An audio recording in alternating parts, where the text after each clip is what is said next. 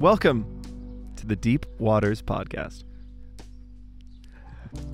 We pray that Christ is at the beginning, the middle, and end of all we do.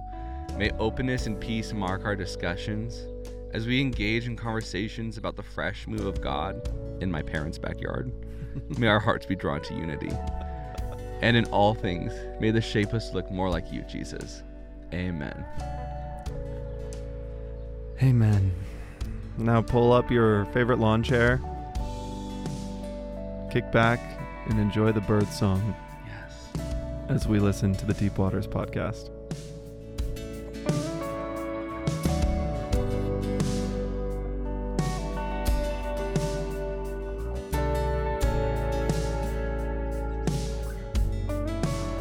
So good.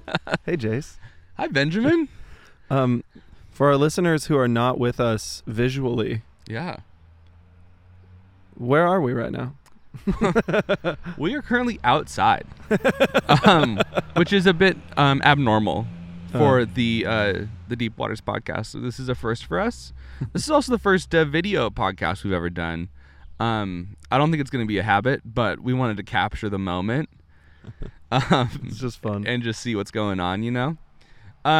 Yeah. I hope we get some bird song picked up out here. There's a nice cricket doing a little jingle for us earlier.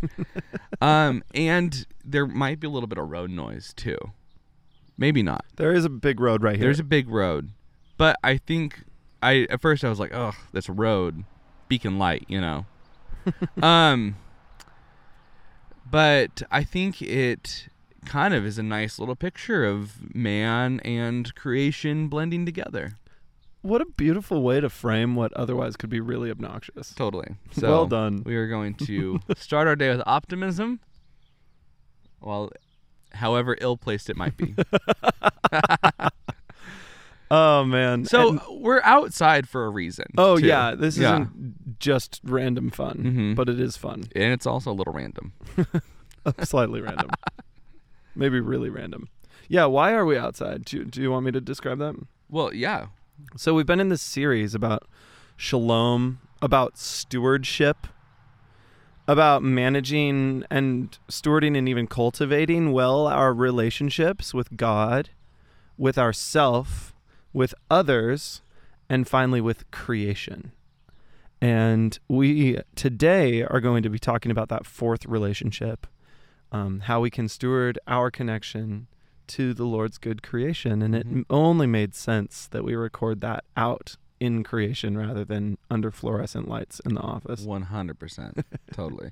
Well, the room we do record the podcast in does have a huge window.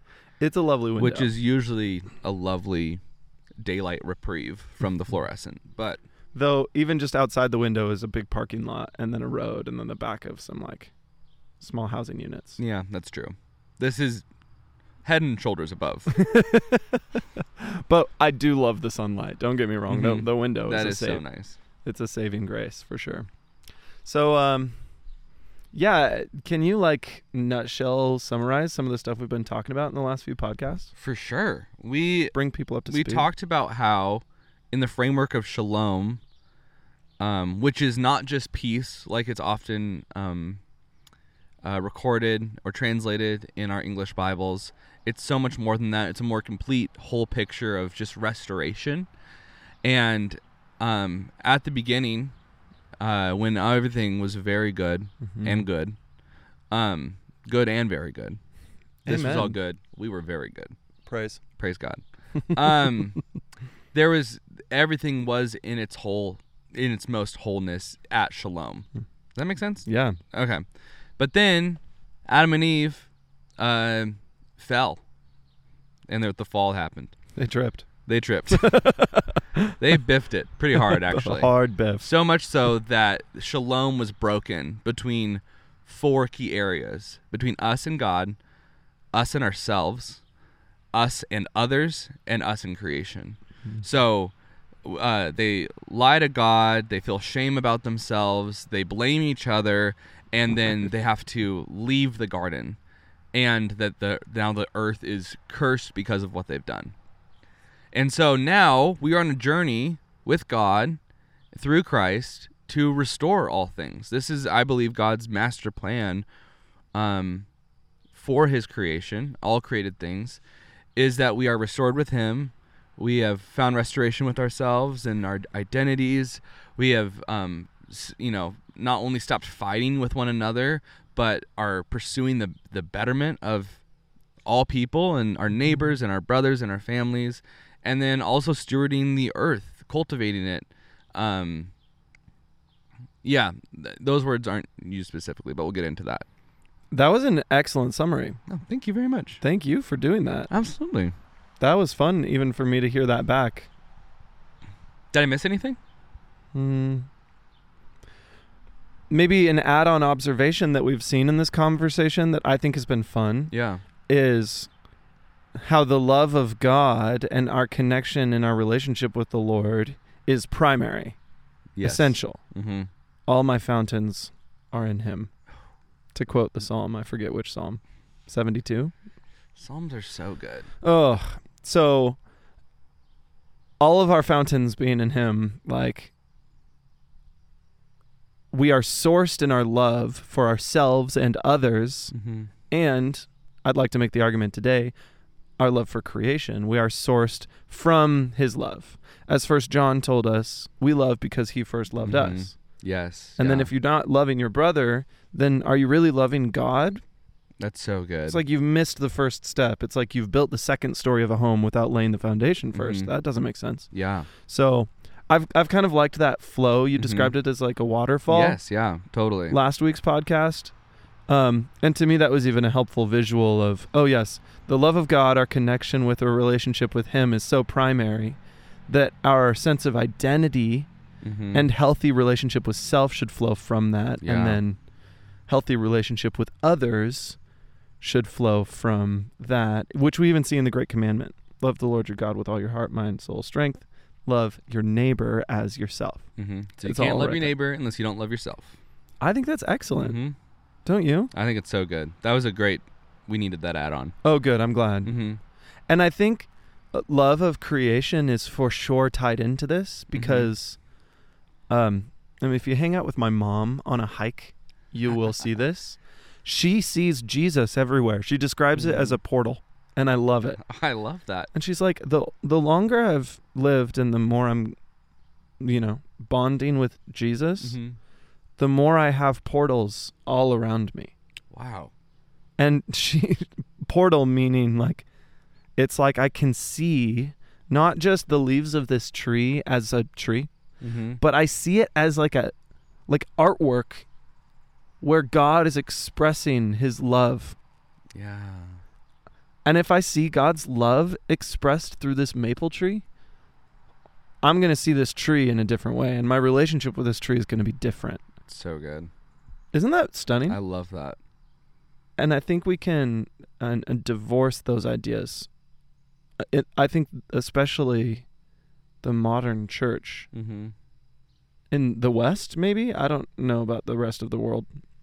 But it feels like we've divorced those ideas. And we've made care for the world a political issue. So I think it's worth maybe a little disclaimer there. Yeah. Yeah. Oh, I think also let's do the disclaimer. Okay. Yeah. Just the quick disclaimer is we aren't coming with any kind of political agenda in this conversation.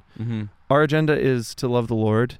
Yeah. And to love his good creation, which includes ourselves, others, and the planet, the animals on the planet.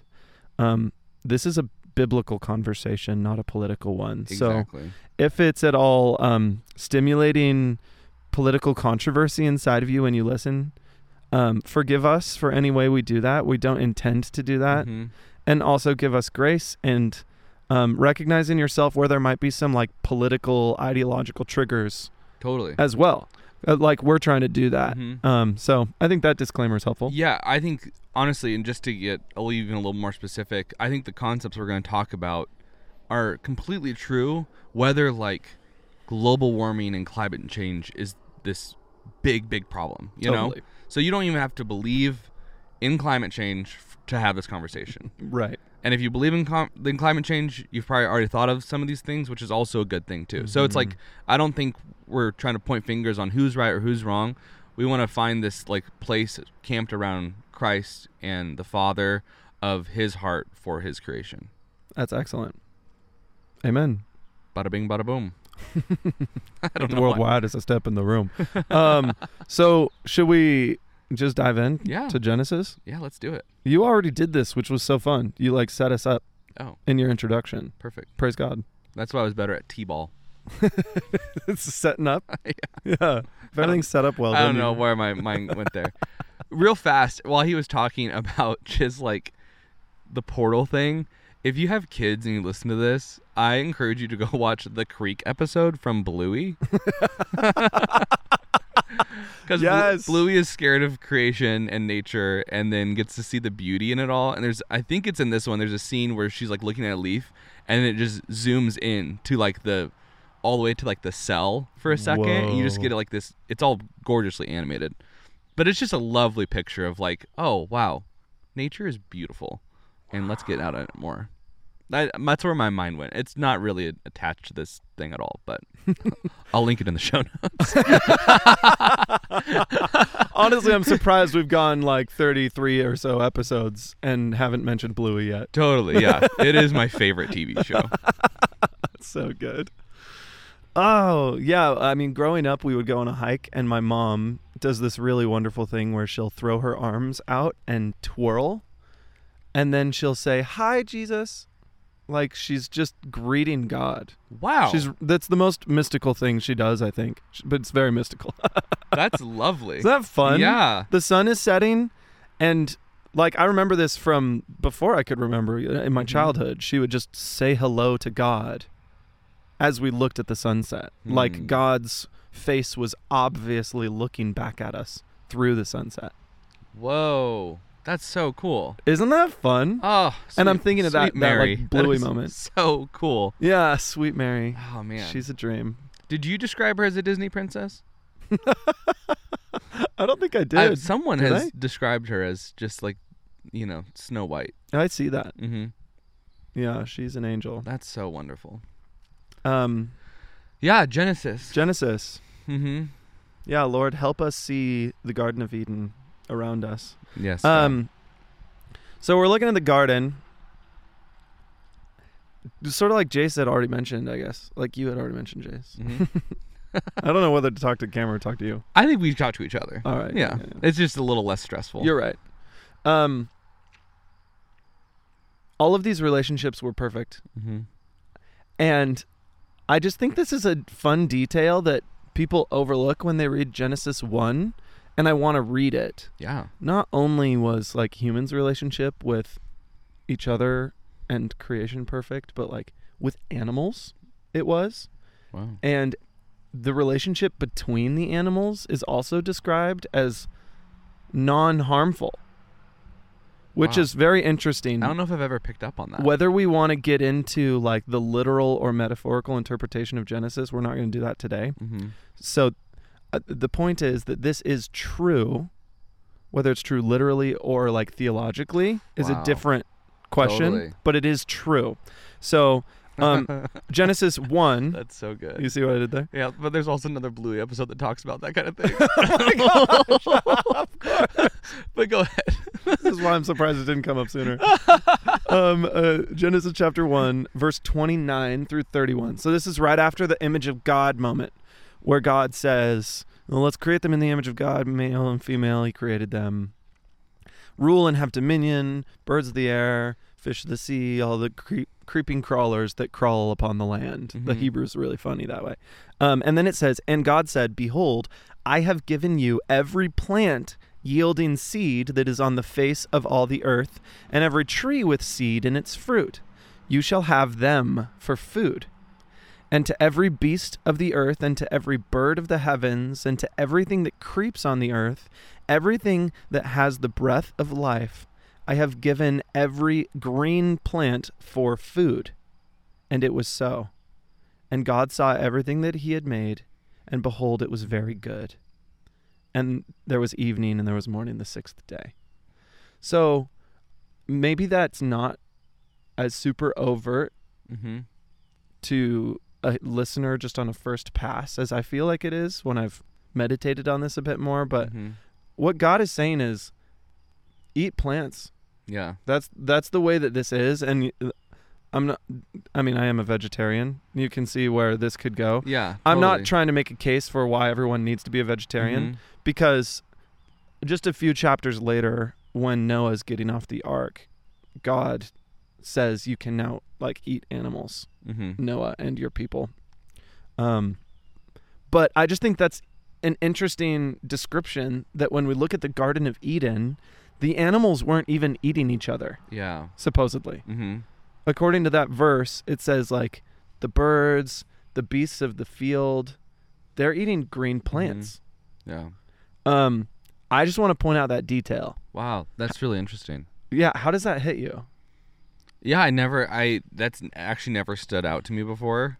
And it makes me think of like, wow, I mean, if we're trying to restore all things back to, or forward to back to the future, essentially, Yeah. not just the garden, but like, as we'll talk about, like this kind of final garden-like city that we see in the book of Revelation. I'm like, maybe there's something to that, of like, I in my mind, I'm like, I should eat less animals.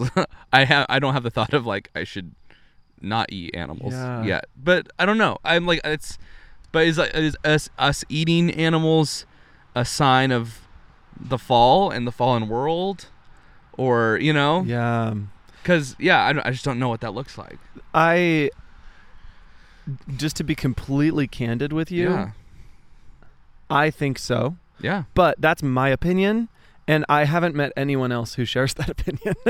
I haven't read a book about it. Really? The Lord, I felt like the Lord kind of revealed it to me when I was doing my own biblical study and becoming really passionate about this kind of thing. Mm-hmm. And that's a main reason why I've not decided to like become vegetarian, but stay vegetarian. Yeah. Is of like my relationship with animals, wanting to be a kingdom on earth, and that's one of the ways that I see that happening.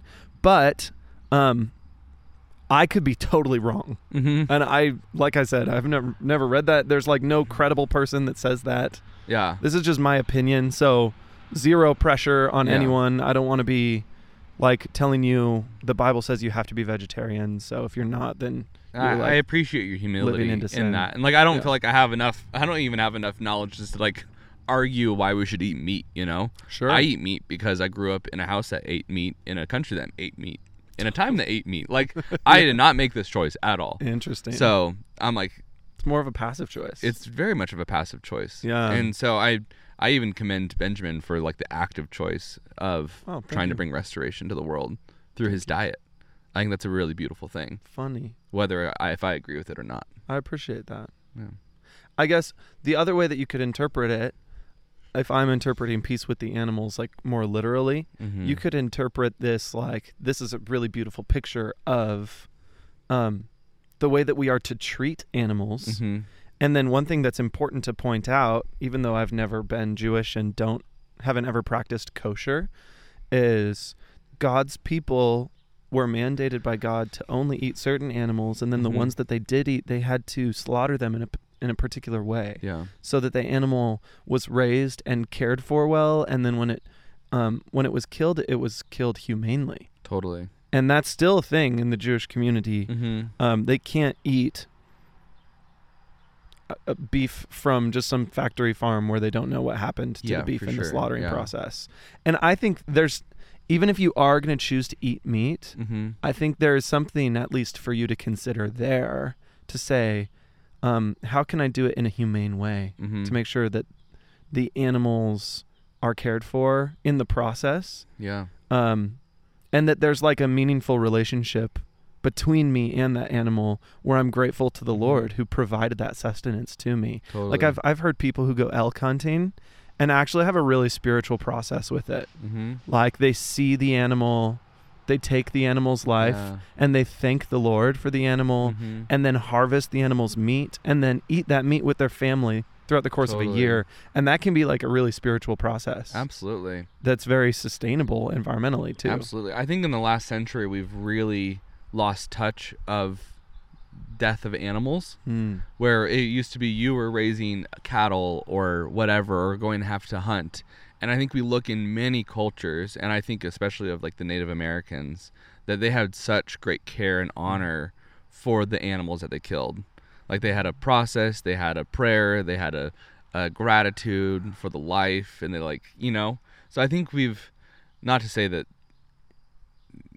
don't hear what I'm not saying. I'm not even sure what I'm not saying in that, but but don't hear it. And but hear that I think there's power in just even realizing, oh, this was something alive and now it's dead for me. Yeah. That's like there's a powerful thought in that. And we're really disconnected from that when you just go to the grocery store. Yeah. I heard one person point out that notice chicken, we call chicken the animal and the meat.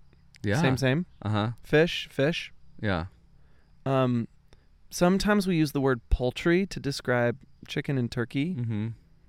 but you don't say cow when you go to eat a steak. Totally. It's steak, it's beef, Mm-hmm.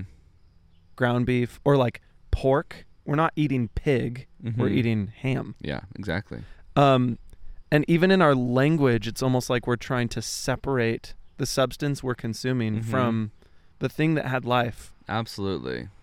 And I just want to point these things out as an observation, to say maybe that grocery store experience of picking up ground beef Mm-hmm. removes us more than it should if we lived in more of a garden-like state where Mhm. we continued to eat meat. Maybe we would be more familiar with that whole process. And Absolutely. I think in that there's gratitude, there's thankfulness to the Lord for being our provider. Yeah.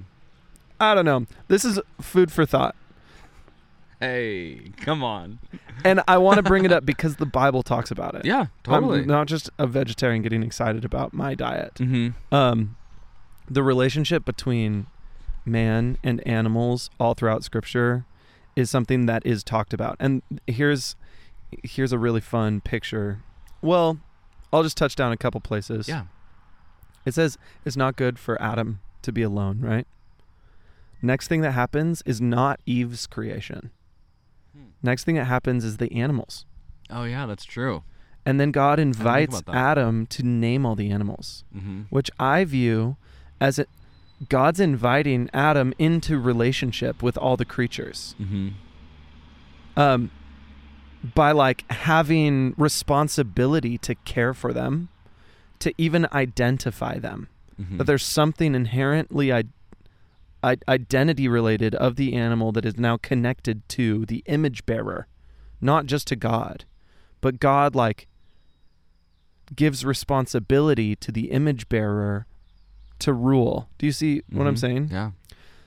I think there's a significant moment in that. Yeah. Another one is Noah. When Noah's commissioned to build the ark, after the fall, there had been chaos. We assume that the animals had been eating each other like we see in Yeah. the world today. But in the ark, again, it's true, whether it happened literally or metaphorically. Mhm. We're not getting into that conversation. But in the ark, it's described that the mouths of the predatorial animals were shut and they didn't eat each other. I thought the sprinklers were just coming on. I know. That would be crazy. That's hilarious. What is that? It is the sprinklers, but on the side of the house. So we're fine. Yeah, it was fine. False alarm. For 15 minutes. Just kidding. So if you're thinking of a mini floating Garden of Eden when you Mhm. see Noah's Ark, you're correct. Wow. That's kind of what the picture is supposed to be. He Mhm. brings in all the animals and they're at peace with each other, which they weren't just before they got on the ark. But Yeah. God like brought them into peace with one another.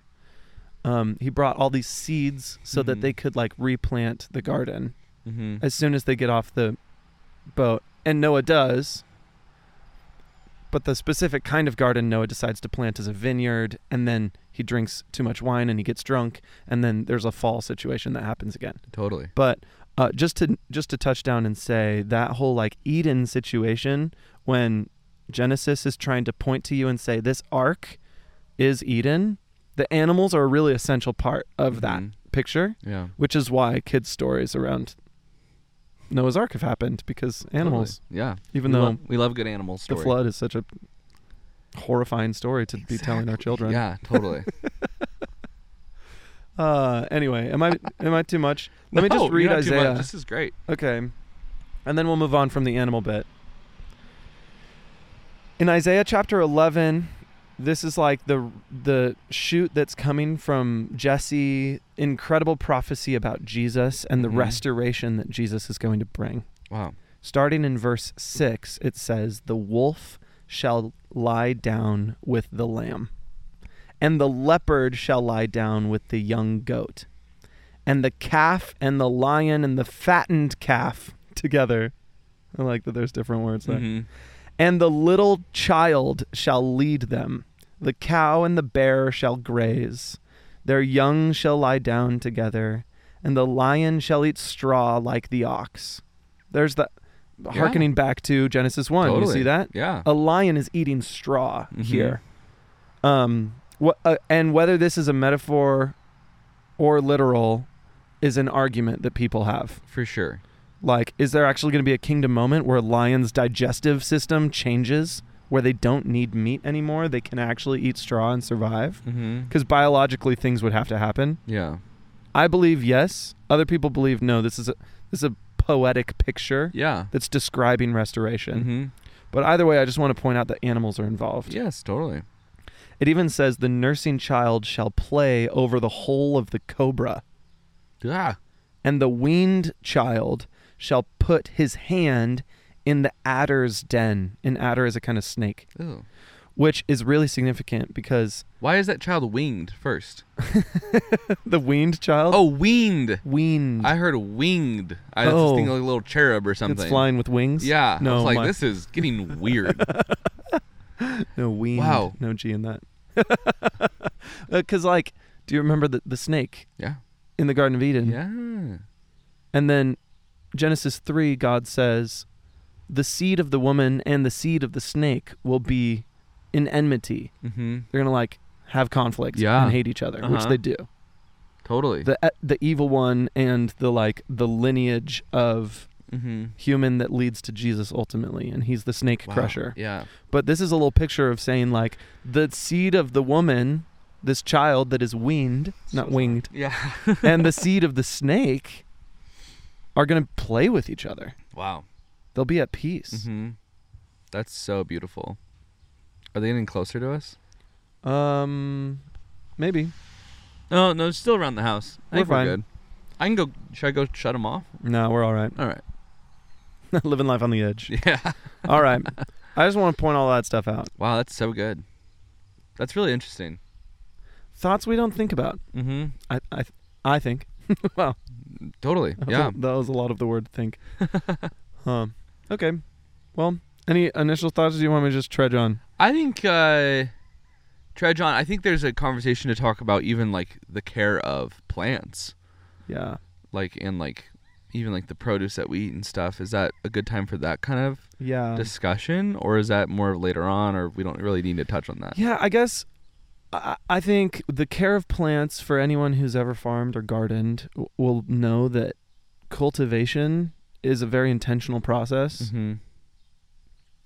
Neglect does not do well for a garden. Yeah. Have you ever gardened or anything? Yeah, a little bit. Yeah? Mm-hmm. What's your relationship with that, Ben? I mean, I love it, but it's again like shalom or anything. I feel like in our walk with Christ, it's so intentional. You can't just set it and forget it. You gotta Yeah. care and weed and water and time it all well and put certain plants next to other plants to help the other plants do better. It's there's a lot of thought that can go into it. And I'm I don't know where this fits in the conversation, and it kind of fits in here, but the call of God for us to have dominion and rule Yeah. over is the closest that we get in Genesis to this idea of cultivation. And I think if you were given a plot of land and the Lord told you to rule over it, you would that in your head. It means I think it means to create That's great. and change and Mhm. make better. Mm-hmm. I'm not sure where I'm going with this thought, because I'm also thought of the parable of the talents. So if like the Lord gave you just a plot of land and you did nothing with it, Whoa. or neglected it, or actually did harm to it, like there's like the blessing goes to the man that like multiplied, Wow. and was fruitful with what he was given. And so I think that is where even our call of cultivation comes from, maybe the root of that. These are just my thoughts. Wow, these are great thoughts. I'm Thank not. you. I don't even have a Bible in front of me. I'm sorry. Just hanging out. Yeah, I'm sure the visual watchers have noticed that, but I didn't bring my notes. Usually he has his laptop in front of him, but Mhm. with the setup today, that wasn't possible. Yeah, so I mean, that was just more like of. I think there's a call to steward it all well, Yes. and to cultivate it well, and to whether it's an animal or a head of lettuce. I think the whole process of that needs to be glorifying to God and His creation. Wow. Everything is spiritual. Mm-hmm. Isn't that beautiful? Yeah. I think, well, at least my critique of culture, and maybe this isn't true, but my experience has been there are people who compartmentalize their faith and say, and maybe not just people, but like our church in America has said, I have faith in Jesus. I'm going to heaven when I die. Mm-hmm. So, Lord, get me out of here. All will be well on the other side, you know? Yeah. The great by and by. And I think what that does, well, first of all, there's a theological term for that. It's escapism. Mm-hmm. It's like we're escaping from the good world that God has given us now and asked us to have dominion over today. Yeah. Just neglect is in Mhm. that worldview. Well, I mean, what if you had that perspective with your children? Wow. Yeah. I don't know. Like, you're clearly called to steward healthy relationship with your Mhm. children when you're a parent. I've never been a parent. And take Do you have care anything of to say that? and sustain your kids. Wow. You know, that's a natural call, innate in any human. You know, whether you're a Christ follower or not, like your heart just longs to care for your child.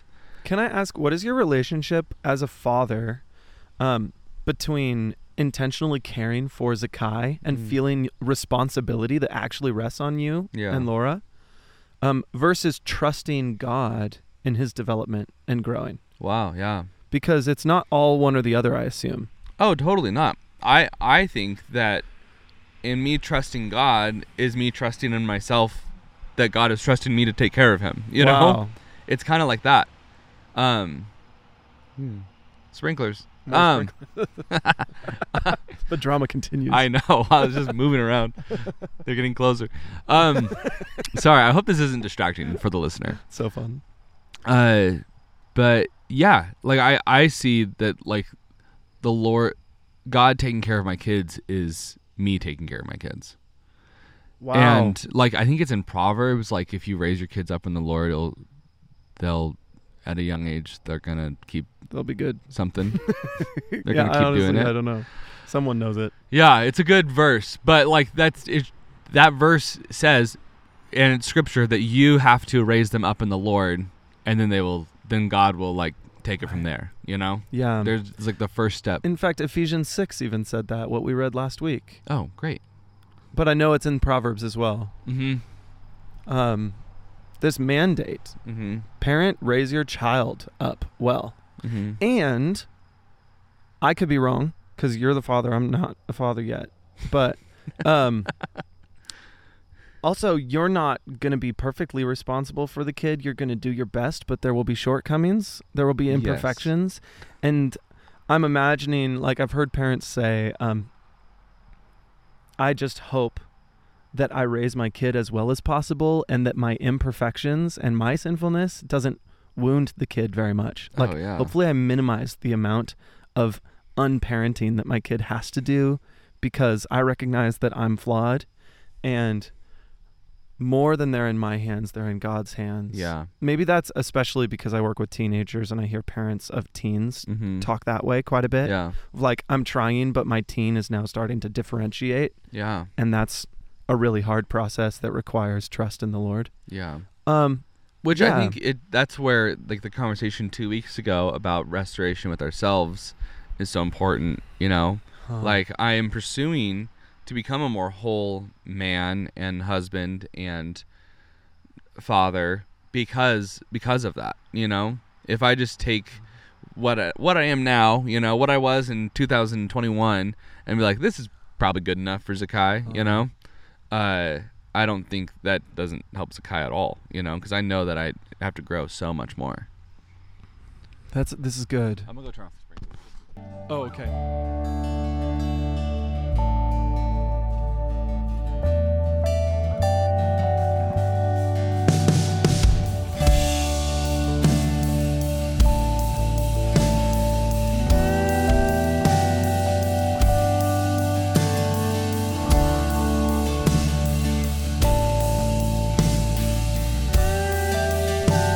All right, we had to turn those sprinklers off, but all is well now. Mm-hmm. That could have been bad. It would have been very damp.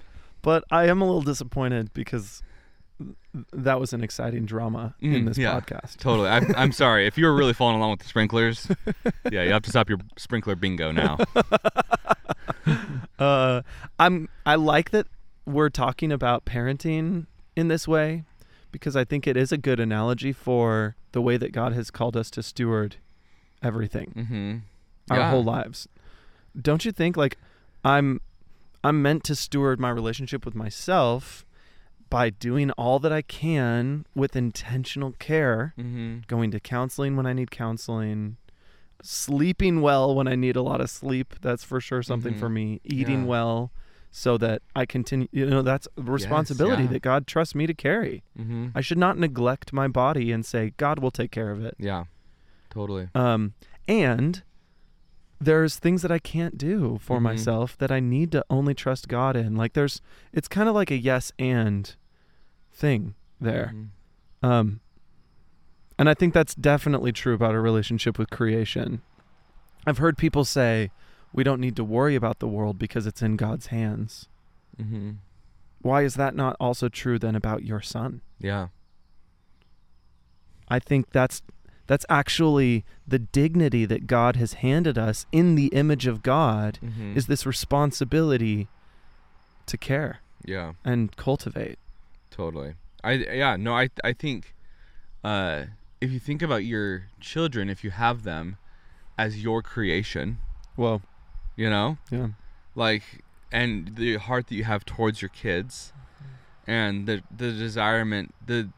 desire that you have for them to flourish, like I think we could really A plus B equals C that to God, you know, God and his creation and his desire for it to flourish, and to be cared for and to be, you know, Yeah, I that's good. haven't thought about that. And obviously Mm. my son, my wife and I, it's a co-creation with God, 100%. Right. But it's still, he's my creation, which is You super were weird to think about. definitely I've never involved said that before. In the creating act. Yeah. Thinking about also the words rule and dominion Mm-hmm. to me have a connotation of tyrant. Yeah. Isn't that funny? Mm-hmm. I think if at all possible, we should disassociate those words from tyrant, dictatorship, rule when Mhm. we're thinking about the Garden of Eden. That's what humans have done with creation. Yes, And I don't think that's correct. that's good. It's like we had authority, Mm-hmm. and with that authority, we've chosen selfishness and corruption. Yeah. And that's why we view ruling and dominion the way that we do. Mhm. But if Adam and Eve had lived with the compassionate, tenderness, stewarding heart of cultivation that Mhm. Christ embodied, Yeah. rule and dominion would mean something very different to us. It would Mhm. mean, I don't know, love and logic for your kid. I don't know. It was like tender compassion. Mm-hmm. That little vegetable garden that your mom has going over there. Yeah. That's rule and dominion. Mm-hmm. Absolutely. And I saw that cute little green bell pepper growing, and it's beautiful. Yeah. Like the fruit, the vegetable of her rule and dominion is Mhm. beautiful. Yeah. I like the way you said that. That was funny. I'm glad. Yeah, I mean, I think the best image of a king who rules and has dominion that we have in the scripture is Christ. Amen. For sure. And he does not look like the leaders that we have on earth that usually sometimes end up in corruption and dictatorship and tyranny. Right. We just and we see in the human example of biblical kings, we usually see it fall to that as well. But I think when God talked in the garden, he was just talking about his son. Yeah. That he knew. Wow. You know, Amen. There weren't any other kings at this point. And so I think that should be our framework for what rule and dominion is. That's just fun because then the words like, your kingdom come, your will be done on earth as it is in heaven, Lord. That means taking care of the poor. Mm-hmm. It means taking care of the orphan. Yeah. And it means cultivating your literal back garden really well. Mm-hmm. And eating good foods to take care of your body. Like, it's holistic. Mm-hmm. For sure. Everything is spiritual. I think it's essential that we have this framework in our lives because God is really inviting us to have him encompass every facet of our life. Mm-hmm. Don't you think? Yeah. So our relationship with nature is for sure one of those. Yeah. An essential one that we see in the Bible. Yeah. Maybe I'll go back to some biblical stuff and Yeah, please do. I mean, we've been in the biblical stuff, but reading verses, I just want to point out that after the fall in Genesis 3, there's this really unfortunate situation where God has to talk through the consequences Mm-hmm. in his judgment and in his mercy that are going to come of their fall. He curses the snake. Funny enough, he doesn't, well, funny is not the right word. I just found this to be interesting. Yeah. He doesn't curse Adam or Eve. Oh, wow. He curses the snake. Mm-hmm. He tells Eve some things are going to be really unfortunate as a Yeah. result of this. Mm-hmm. And like drop a really large rabbit trail. It doesn't say you'll have pain in childbearing in the Hebrew. It says wow. you'll have pain in conceiving a child Oh, wow. in the Hebrew. Uh-huh. So Interesting. let that be a Yeah. curiosity that we can walk down another day. Totally. That to me, that's a really unfortunate mistranslation. There are not many mistranslations that are that unfortunate, but I think that one's actually a bummer. Interesting. And then he doesn't curse Adam and say, like, you're cursed to be a terrible farmer. He Yeah. curses the ground. Mm-hmm. Interesting. This is God speaking, Genesis 3, verse 17 through 19. Because you have listened to the voice of your wife and have eaten of the tree of which I commanded you, you shall not eat of it. Cursed is the ground because of you. In pain you shall eat of it all the days of your life. Thorns and thistles it shall bring forth for you. Thorns and thistles being like plants that hurt instead of Mhm. plants that bring life. And you shall eat of the plants of the field. By the sweat of your face you shall eat bread till you return to the ground. Mm. So cursed is the ground. I feel like we see that all over the place. If Mhm. you've ever gone weeding, For sure. it's like, where do these keep coming from? Totally. I just pulled them yesterday. Mm-hmm. Cursed is the ground. Yeah. Yeah. But also in a way that, like, the animals are now eating each other. Mm-hmm. There's not peace between the owl and the dove. The dove is now a victim of the owl. I've witnessed that, and it's terrible. I love birds, Oh, gosh. but seeing one get destroyed by another one is so sad. Totally. Yeah. Yeah, I think of even the fact that, like, it feels like I don't know how to say this well. There's now a very direct cause and effect to what humans do and how the earth responds. Yes. Not going down any big rabbit trails, but just even like there just, again, because of the fall, it is required so much more intentionality to preserve what is there. Hmm. Where I feel like before the fall, all those things were just in harmony, you know? Wow. So the ground was almost cursed in a way that needed humans to restore it. Possibly. Yeah. Yeah, I think so. I mean, that's just a thought. I don't know. Yeah. Yeah, I was curious to hear what you even thought cursed is the ground means. I'm curious to know what that means to the listener. 'Cause it could sound kind of cruel, why is God just cursing creation? Mm-hmm. It reminds me of how we say, in our culture today, we say everybody can do whatever they want as long as it doesn't hurt anybody else. Yeah. This is one of my many soapboxes. I believe that doesn't exist. Yeah. Have we talked about this on the podcast? I don't know. I think we've talked about it in person, but yeah, maybe on the podcast. But just the idea that your actions only affect you, I think that's a lie. Yeah. If you're interacting with anyone,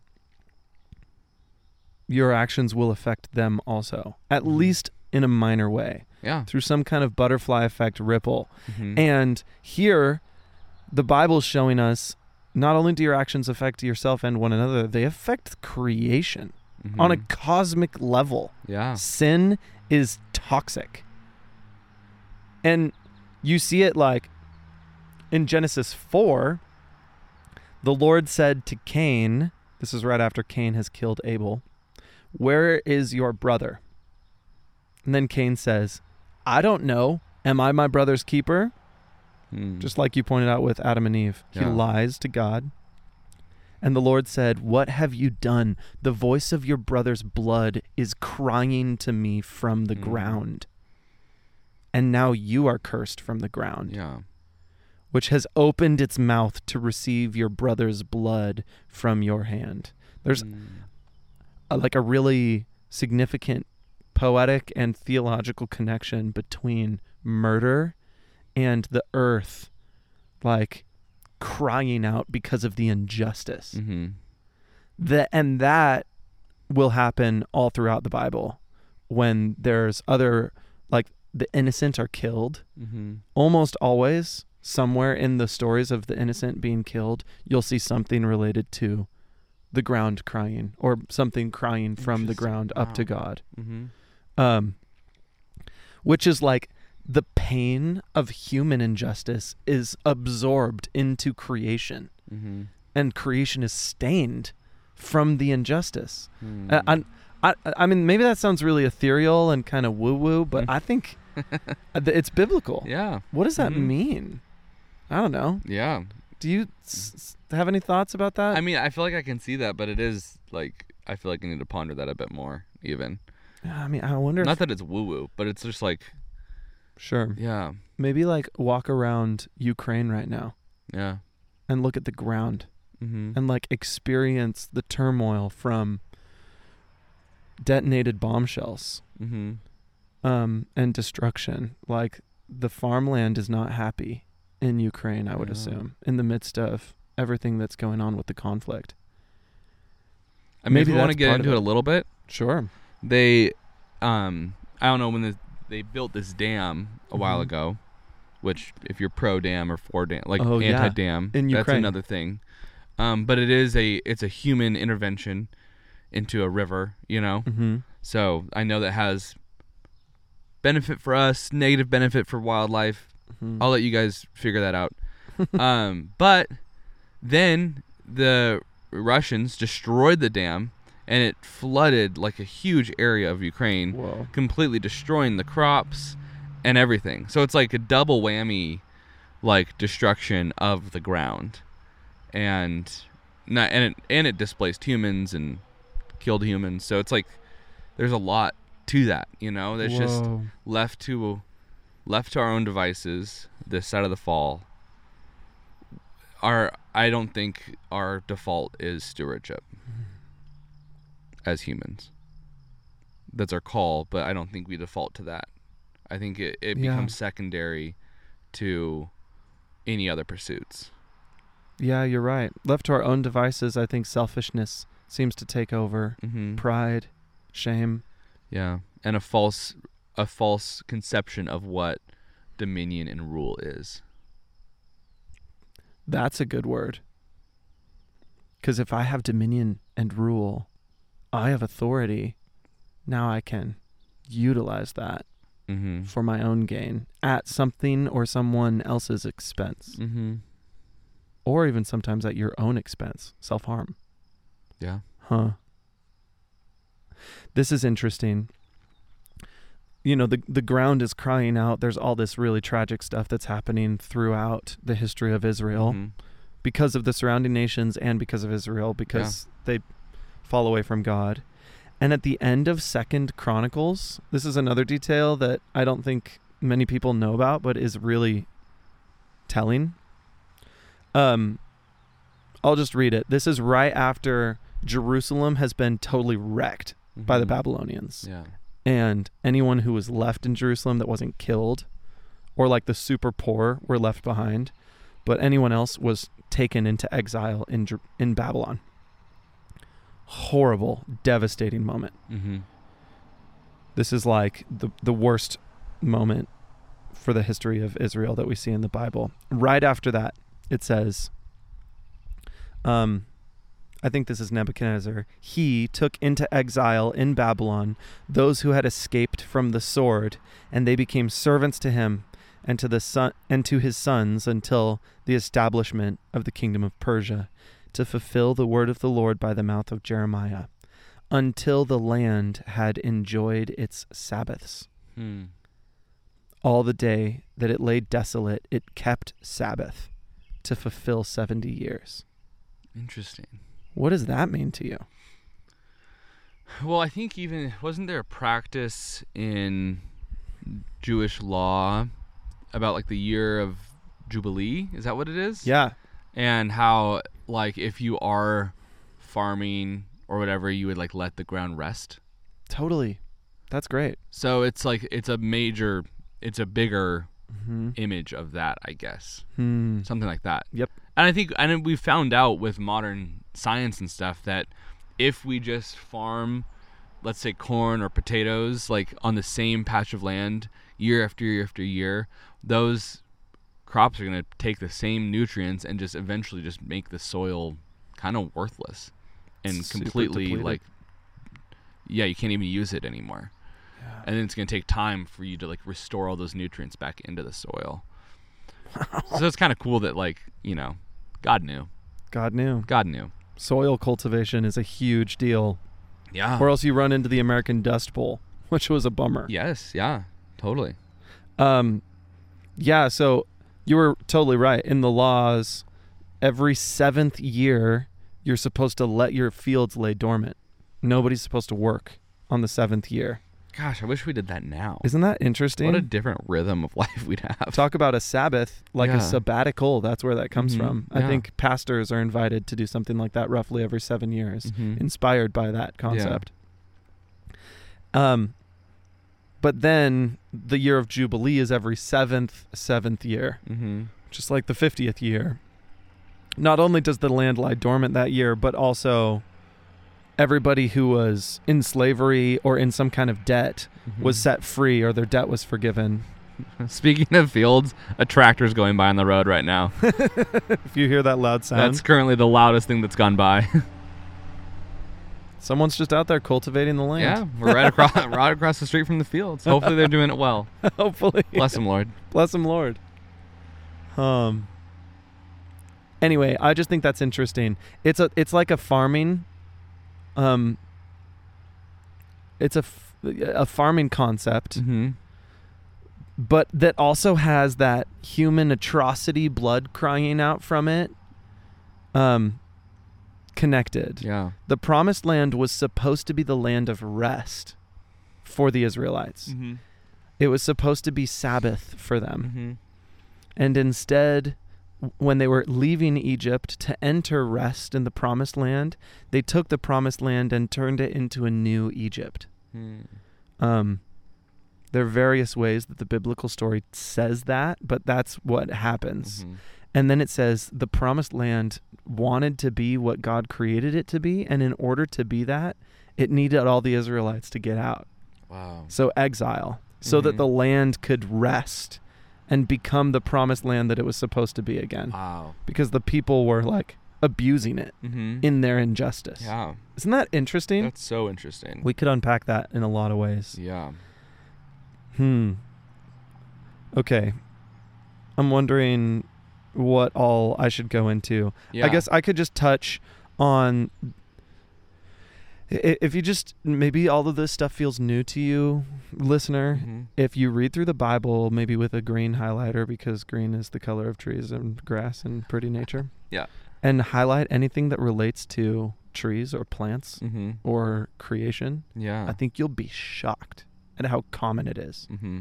And an example of that is one of the ways that God delivers justice to the nations is deforestation. Oh, wow. Is this wild? Yeah. Jeremiah 22, you are like Gilead to me, like the summit of Lebanon, yet surely I will make you a desert, an uninhabited city.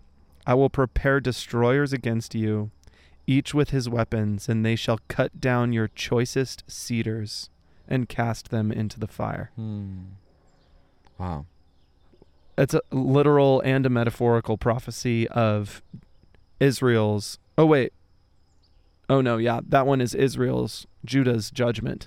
Wow. And it looks like your land that you've cultivated, these beautiful trees that I, God, created for you, that you were supposed to take care of, because of your injustice, it's gonna be a desert. Yeah.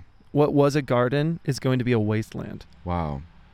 I mean, I think we can look at that and, where the Bible doesn't say, don't go cut down trees, don't, destroy the Amazon or whatever it is. Sure. But we can map that to shalom looks like trees, judgment looks like desert, Sorry for everyone who lives in Arizona. But but I think that's where we kind of get some of these thoughts of whew, all right. Bless him. Bless him, Lord. Look at that bird. Oh, that's a beautiful bird. That's a cool bird. I love the way they soar. Yeah. Whew, what was I talking about? Judgment looks like desert. You apologized for those who live in Arizona. So I think that's where sometimes Christians are like, the Bible doesn't say anything about... Sorry. Well, I just totally... That was really mean of me. What was that accent? I don't know. No, I liked it. The Bible doesn't say anything about conservation. But I think we can start to infer a lot of this stuff from images like that, to where, one looks like life, one looks like death. So maybe try to be as life-giving as possible. Which Amen. Doesn't mean you can't cut down a tree. I'm just gonna say this for sure. Like, I think Idaho does a really good job of managing its forests well. Yeah. So we still have great industry of wood products, but we restore those forests really well, and we take care of the forests so they don't burn up like crazy, like we see in California sometimes. So it's I think you can steward it well while still having dominion and letting it. I don't know. Yeah, it's good. It's like, I don't want to just consume all of Earth's resources, but you can utilize Earth's resources while also stewarding it. Yeah. In a sustainable way. And I think that's what you're talking about. Yes. And I think probably some, super environmental people would say, well, we shouldn't do that at all. We should just leave it all as it is and don't touch it, and just all stay on in one place and never touch nature. And I think, but it's made for us to rule over and have dominion over. And we look at the end, which is a garden-like city. And so I think God has intended us to cultivate well and steward well our resources, to allow us to co-create and allow our human imaginations to build something anew with God. I think that's his intention. And so that does take industry. That does take, that's cool, development and those kinds of things. I just think we have to do that well. That's my little soapbox. Those are really cool interpretations of this that I've never heard a sermon on. I could be totally off base too. Totally. So could I. Yeah. I mean, I'm just trying to read scripture and be as faithful to it as possible. And it's sure. fun that those are conclusions that the scripture is leading us to, Yeah. you know, Mm-hmm. like cultivating the forests. Maybe it's beautiful that certain areas are left untapped as wilderness, Yeah. but no, not all of it yeah. because of all of these. I think there's a lot of conversation there we could Mhm. have. And it's complicated, like anything on this side of the new creation. Amen. You know, Amen. it's like, how do you decide where to put a house? Right. You know, you don't put it on Half Dome in Yosemite for some reason. No. But these little rolling foothills that we've developed in the Treasure Valley, Hmm. we've decided this is a good place. Yeah. You know. Oh, that seems like a nice place to live. Yeah. So it's like it that kind of comes down to this, you know, imperfect human utility concept. This is a random thought, but I was biking yesterday Mm-hmm. to the office and I had to go up this road onto the bench Yeah. in Boise. And it just occurred to me while I was biking, like this hill is steeper on my bike than it is in my car. I Yeah. feel like. And then I thought, you know what? This used to be a canyon wall Mm-hmm. because of the way that the river ran. Yeah. The bench. Totally. It's like it was a little I mean, not a huge canyon, but a little canyon wall. Mm-hmm. And we forever disturbed and destroyed that canyon wall and just made like a road that is in the shape of a hill Mm-hmm. in its place. Yeah, and a canal that runs along the wall now. Right. You know? Yeah. Bummer. But also, we're moving in and Mhm. we're hopefully taking care, and there are other parts of the canyon wall that are preserved. Anyway, I guess this is a whole rabbit trail. We could go Totally. deeper, but yeah. I think I it's, love your it's thought. fun to think about it. I It think- just occurred to me yeah. like, wow, this looked different before humans got here, and I bet it was beautiful, and that beauty is gone, which is sad, but other beauty is now here because the humans are here. Yeah. And hopefully we're cultivating these roadways and this city well such that actually the beauty is a perfectly symbiotic with the beauty that God already had here in the Yes. first place. I think that's the key. But I think that's such a Mhm. beautiful thought. I love your realization of Hmm. that. Thanks. It's so good. So Here- good. Here's a cool quote. I didn't put this in the notes until just before, if you saw me typing on my computer Mhm. as you were doing the intro, because last night I read Job 31, Mm-hmm. and Job is saying, I am a righteous man. If anyone says I've done anything against them, like, Lord, Yeah. judge me accordingly. Uh-huh. He even says, like, if I've wounded or if I've done something against an orphan, may Mhm. my arm be cut off at the elbow. Wow. So he's saying, like, if I've committed injustice to a human, the marginalized, may I receive justice in return. Yeah. And at the end of it, I just found this really fascinating. He says, if my land has cried out against me, and its furrows have wept together, if I have eaten its yield without payment, and made its owners breathe their last, let thorns grow instead of wheat, and foul weeds instead of barley. Wow. Isn't that fascinating? That's so fascinating. There's an example of like, bring that green highlighter with you through the Bible. Mhm. Stuff like this that you've never seen before will just Yeah. jump out. Mm-hmm. And I'm over here thinking, wow, Job is saying, Lord, if I have committed sin to your earth, Mm-hmm. then let justice in the form of like thistle and thorn, Mm-hmm. bramble bush, which is another like motif through the Bible of judgment on the land. Yeah. Let that come against me. May I Wow. not have abundance, but may the land be cursed to me. Mhm. That's what the cursed land looks like. Instead of producing fruit, it's producing thorns. Mm-hmm. What do you think when he says, if I've taken from the land without payment? Yeah. What do you think that means? Honestly, I don't know. I was sitting on that. If I've Yeah. eaten its yield without payment and made its owners breathe their last, which is making me think, like, is he talking about people who work the land for him, Mm-hmm. who have stewarded it and taken care of it, and he's been cruel to the people who work the land for him? Mm-hmm. Because Job would have been a very wealthy landowner. Mm-hmm. He probably wasn't working the land himself. He like commissioned Interesting, people yeah. to work it for him. So maybe that's it. He's like not treating his workers right. Another thing is maybe he's not, I mean, this is almost certainly not it, but what it means to my head Yeah. is maybe I'm eating the fruit without reintroducing nutrients into the soil. Mm-hmm. Like paying the land. Yeah. I don't know if it can even be interpreted that way, but It's worth a conversation. What do you Yeah. think? Oh yeah, no, I think I'm kind of along the same lines of you.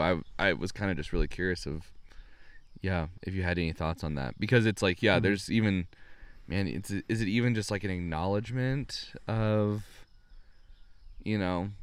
how, like, just to be grateful if I've taken from the land without a glad heart and a gratitude heart, or if I've taken from the land selfishly. Like the payment would almost be just like thanksgiving Oh, I and like honor. That's kind of where my head was going. that. Gratitude. That's like we do as a Christian tradition every time before we eat a meal. Mm-hmm. That's a form of payment, maybe. Mhm. Huh. That's a fun thought. Yeah, I don't know. Wow, this is what it looks like to meditate on scripture. Um, In the backyard. and this land has been cultivated so beautifully, and we get to reap the benefit of it. That's why I really love this place, because it was just a field Wow. when my parents got it. They built the house They in the 90s? Yeah, built the house. My dad planted every tree. Wow, that's so fun. Isn't that so cool? I didn't know that. This tree was planted, I think, shortly after Paige was born. Wow, praise God. So it's only 23 years old, but it's huge. It is. It's huge. These grow really fast.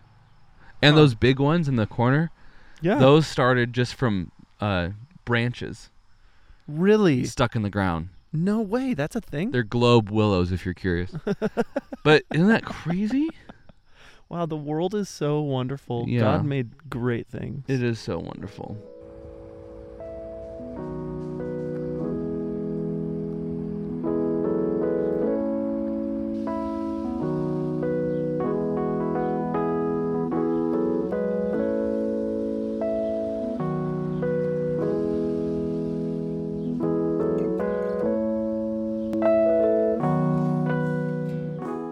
Okay, we could go a lot of directions, and we've hit about an hour, I think. Yeah, at least. I think we are going a little over.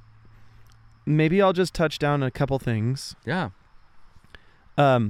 Isaiah 55 is one of my favorite chapters in the whole Bible. This is a prophecy of, Isaiah 53 is the suffering servant that we're really familiar with. Mm-hmm. By his stripes, I am healed. Jesus' atonement is like prophesied in Isaiah 53. Just a couple chapters later, it's like, all you who are thirsty, come and drink without price.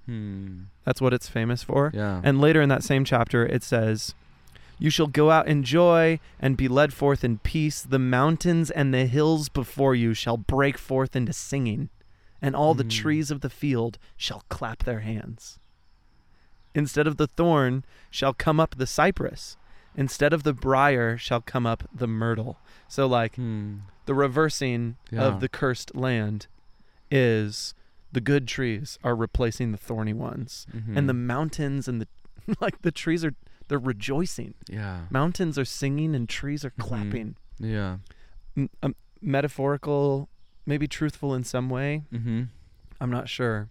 But maybe that's just the sound of the branches like swaying in the wind. And that is A creation portal. rejoicing. It's a portal. Mm-hmm. It gets me going.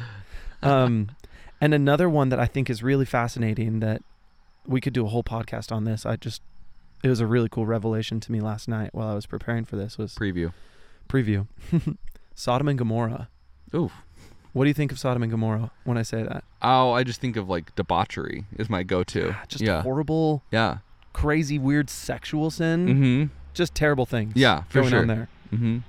Sodom and Gomorrah gets wrecked by God Mm-hmm. in Genesis 15, 16? Asking the wrong person. I forget. Yeah.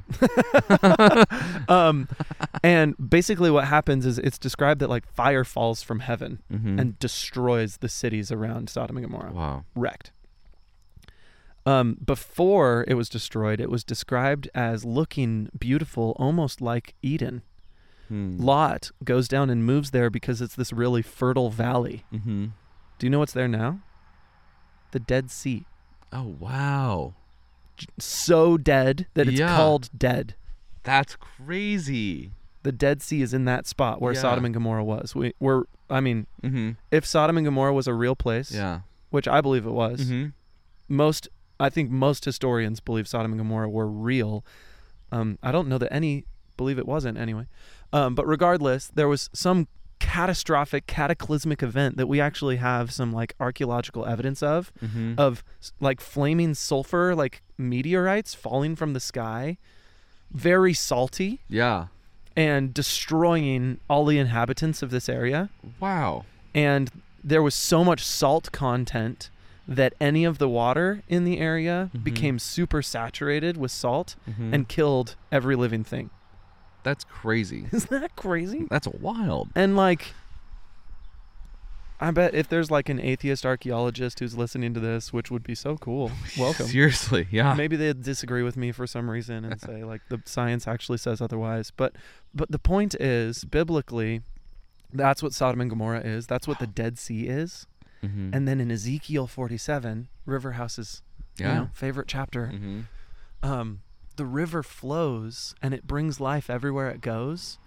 And ultimately, the ending spot of the river is the Dead Sea. Yeah. And it brings life back to the thing that is most dead. And I don't know if any listener has been to the Dead Sea. I have. Powerful.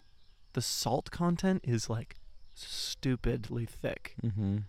You float on it really easily. You like pick it up and it feels like thick, almost like Epsom salt in your hand. Wow. There's like salt deposits on the shore of the Dead Sea that look like little stones, but they're just balls of salt. Crazy. So it's like very dead. But the picture prophetically of God bringing life back to his earth through his Spirit in Jesus and the church is able to even rewrite the most dead spaces on creation into life. Anyway, you can see I'm passionate about it. Praise God. Isn't that cool? That's so good. I think it's cool, at least. Yeah, it's very cool. Right? It's cool. And I think this is why in Romans 8, it talks about all of creation groaning for the revelation of the children of God. If you don't believe that this is a New Testament idea, you can read Romans 8 and see it really clearly. It's like creation waits with eager longing for the revealing of the sons of God. For the creation was subjected to futility, not willingly. Like creation didn't go through this according to its own will, but because of him who subjected it, in hope that the creation itself will be set free from its bondage to corruption and obtain the freedom of the glory of the children of God. For we know that the whole creation has been groaning together in the pains of childbirth until now. And not only the creation, but we ourselves, who have the first fruits of the Spirit, groan inwardly as we wait eagerly for the adoption as sons and daughters, the redemption of our bodies. This is looking forward to the restoration of all things. Yeah. And it's very much an earthy restoration. Huh. So that, I mean, wow. I think we'll have to get into some bigger conversations sometime too. Yeah. Because I know there are streams of Christian thought that say the earth isn't headed towards restoration. I'm glad you brought that up. That's actually where I conclude. Yeah. What are you thinking? Well, kind of partially the escapism, partially the, the law of chaos, or I don't know what these things are, but I just know that like some people have this idea that things are just going to get worse and worse and worse and worse and worse until God is like new, and then brings like some new thing down and smashes the old, and here's the new thing. Right. And then there's another train of thought that says we are co-laborers in Christ, working to restore all things, and through Christ all things now will just continue to be more and more restored. Is that the two streams of thought? Yeah, I think roughly. Yes. Yeah. So if people think everybody believes that things are just going to get worse until the end, just know that that is only one option. Yeah. Biblically, you can make another argument. You can make that argument biblically, but some people think that's not the most compelling argument you can make. So yeah, you summed it up really well. And this is a paraphrase quote from Chris Valentin. I don't remember it exactly, but he said, think about what you're going to do with an old car, in terms of refurbishing and restoring, if you know that it's going to go to like a car show. Yeah. Versus if it's going to the demolition derby. True. Like, the car's fate is going to affect the way you treat that car. Whoa.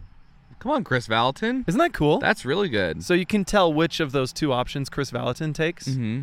He thinks, actually, the world is definitely not right yet, but it's only going to get better and better and better, because the church is like coming into her fullness over the millennia, and then Jesus will like bring in like the fullness of things in the end times. Yeah. And this beautiful car is being restored, and the church is a part of that. Yeah. An essential part of that.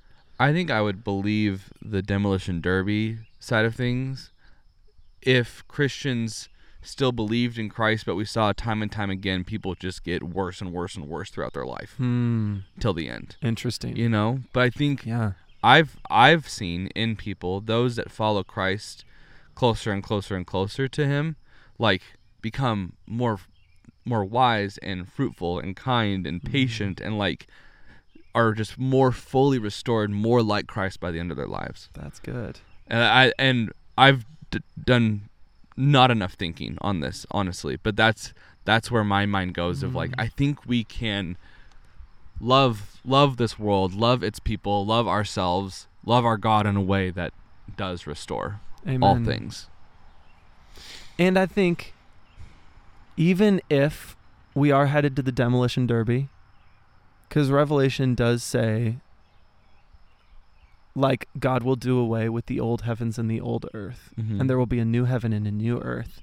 That can be interpreted in a couple different ways, but whatever that means, if this earth is destroyed as we know it, and there's a new thing that replaces it, is it not honoring to God to care for his creation while we have it right now? Yeah.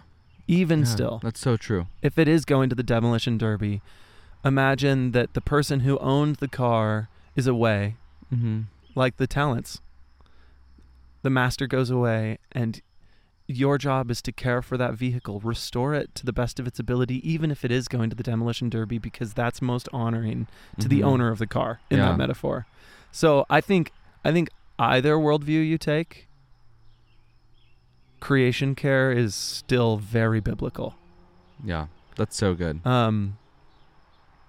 But we're also just both very optimistic people, and you can probably hear our eschatological bias. Absolutely. That's a big word. I think something to add to that of creation care, of even like being creative ourselves and not just consumers of whatever it is. I think even if this earth is the rough draft and God's going to bring a new one, like, I think he's going to take inspiration from those that followed him, that co-created with him, and we'll see the things that man created in the pursuit of shalom and wholeness as things on the other side. That's really good. So, I mean, that's almost even just another thought. And again, I have no theological background on this, but I just think that if you are an artist or a craftsman of some kind, or you are a writer or a creative, like, I think the things that we bring into existence through the Holy Spirit, I think we will see glimpses of in the fully restored new heaven and new earth. Amen. Because God loves us. Just because. Throwback. I'm trying to find the scripture that basically says what you just said, because I think it's in there. 1 Corinthians 15, I want to say. But I didn't have it prepared. It's just such a good point. Oh. That, like, because of the resurrection and because of the goodness of the Holy Spirit, nothing that we do in the Holy Spirit is in vain. Yeah. And the culmination of everything that we do will last on the other side of the restoration of all things. Paul says something like that in 1 Corinthians. I'm pretty sure it's 15. We can link it in the show notes if you can't find it. Yeah. It's because it's so encouraging to me when it feels like everything that we're toiling. Therefore, my brethren, my beloved brethren and sisterin, be steadfast, immovable, always abounding in the work of the Lord, knowing that your toil is not in vain in the Lord. That's in the context of the resurrection. Yeah. Therefore is that transition word that Paul uses, which means in light of the resurrection, always toil with the work of the Lord, knowing that none of it is in vain. Wow. And he leaves it broad because I think that way it can include caring for the widow and the orphan. It can include raising your child well. Yeah. It can include cultivating a literal garden. I believe that. It's so good. Starting a good business or whatever. Wow. Absolutely. So in case you're curious to hear more about eschatology, listener, I think we're going to have a series on that where we're going to dig more into the nuances of those things, but we had to at least touch down in it in this conversation. Yeah, absolutely. I do hear the voice of someone saying like, well, the end times are upon us, Chase and Benjamin. Like, should I really care about enriching the soil with nutrients? Knowing that Jesus is returning. And I guess my only short answer to that is Paul was saying really similar things in his letters. Yeah. He said, like, don't even be given into marriage because Jesus is coming back really soon.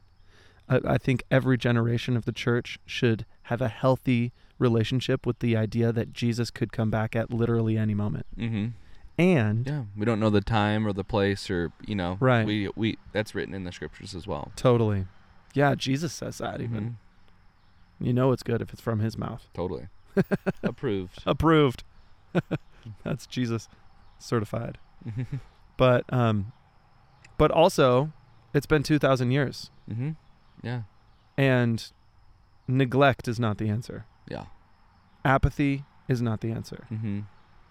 Careful stewardship, I think, is. Yeah. So, wow,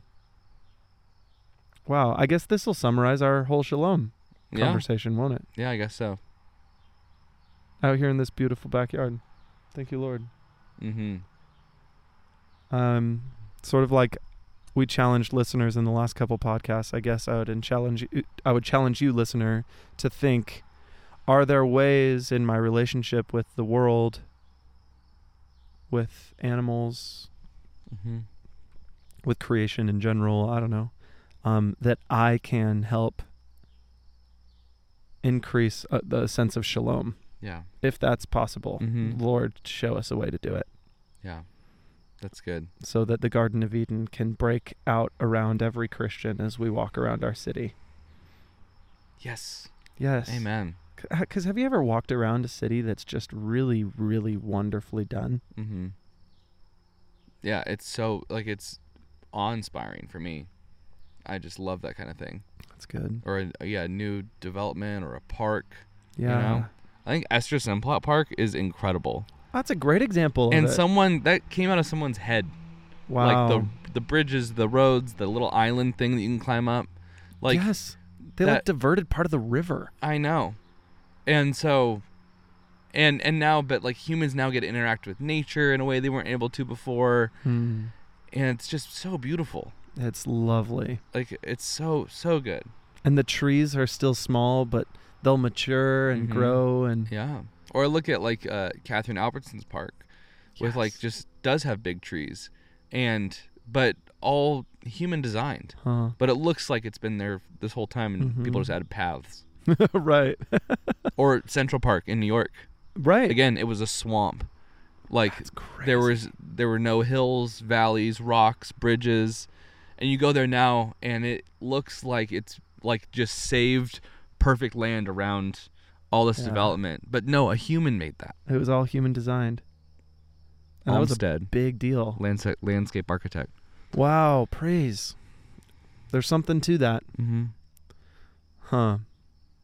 Oh, well, thank you for engaging in this conversation. Yeah. I think a beautiful meditation you might have is, like Benjamin said, like go through your scriptures with the green highlighter. But also, he would never do this. I'm going to plug one of his little projects. Spoken Psalms. Yeah. Is that what it's called on YouTube? Uh-huh. Yeah, he is recorded and still coming out with all of the Psalms. He's narrated, and they're put to these beautiful natural backgrounds. And so, pull on some of those and just like enjoy the nature. Throw on your TV and just like let that be your meditation that also encapsulates the Lord's creation as well. Wow. Thanks for that. It's a beautiful project. You got to check it out. It's been fun to pair like a beautiful natural visual with every psalm as I sit and meditate on it, making the videos. It's been cool. I'm kind of envious that you get to sit and meditate on the Psalms that much. I know it's an excuse to get the words of the Psalms in me. I love it. That's so good. Also, if you're just listening to this podcast and not watching, we're going to tack on a little behind the scenes after this of just our pre-conversation. Oh, yeah. So go click on the video to see that, you know, kind of we always pray before and kind of talk about it. And I don't know, if you guys want to see that, thought we might include it. The behind the scenes of the Deep Waters podcast. Yeah. But it's the stuff that came before what we recorded. Before the scenes. So it's Back to the Future. All right. Well, thank you, friends. We love you. Yeah. Bless you. If you have thoughts or questions or concerns or comments or hatred or things you'd like to throw at us, just email us at deepwaters@riverhouseministries.com. Yes. Do that. And may your day be filled with shalom in your relationships, in your own spirit. May the Lord saturate you everywhere you go, and as you see his creation, may the portals be opening all around you so that you see his face. Yes. That's so good. Amen. Amen. Bye. Bye.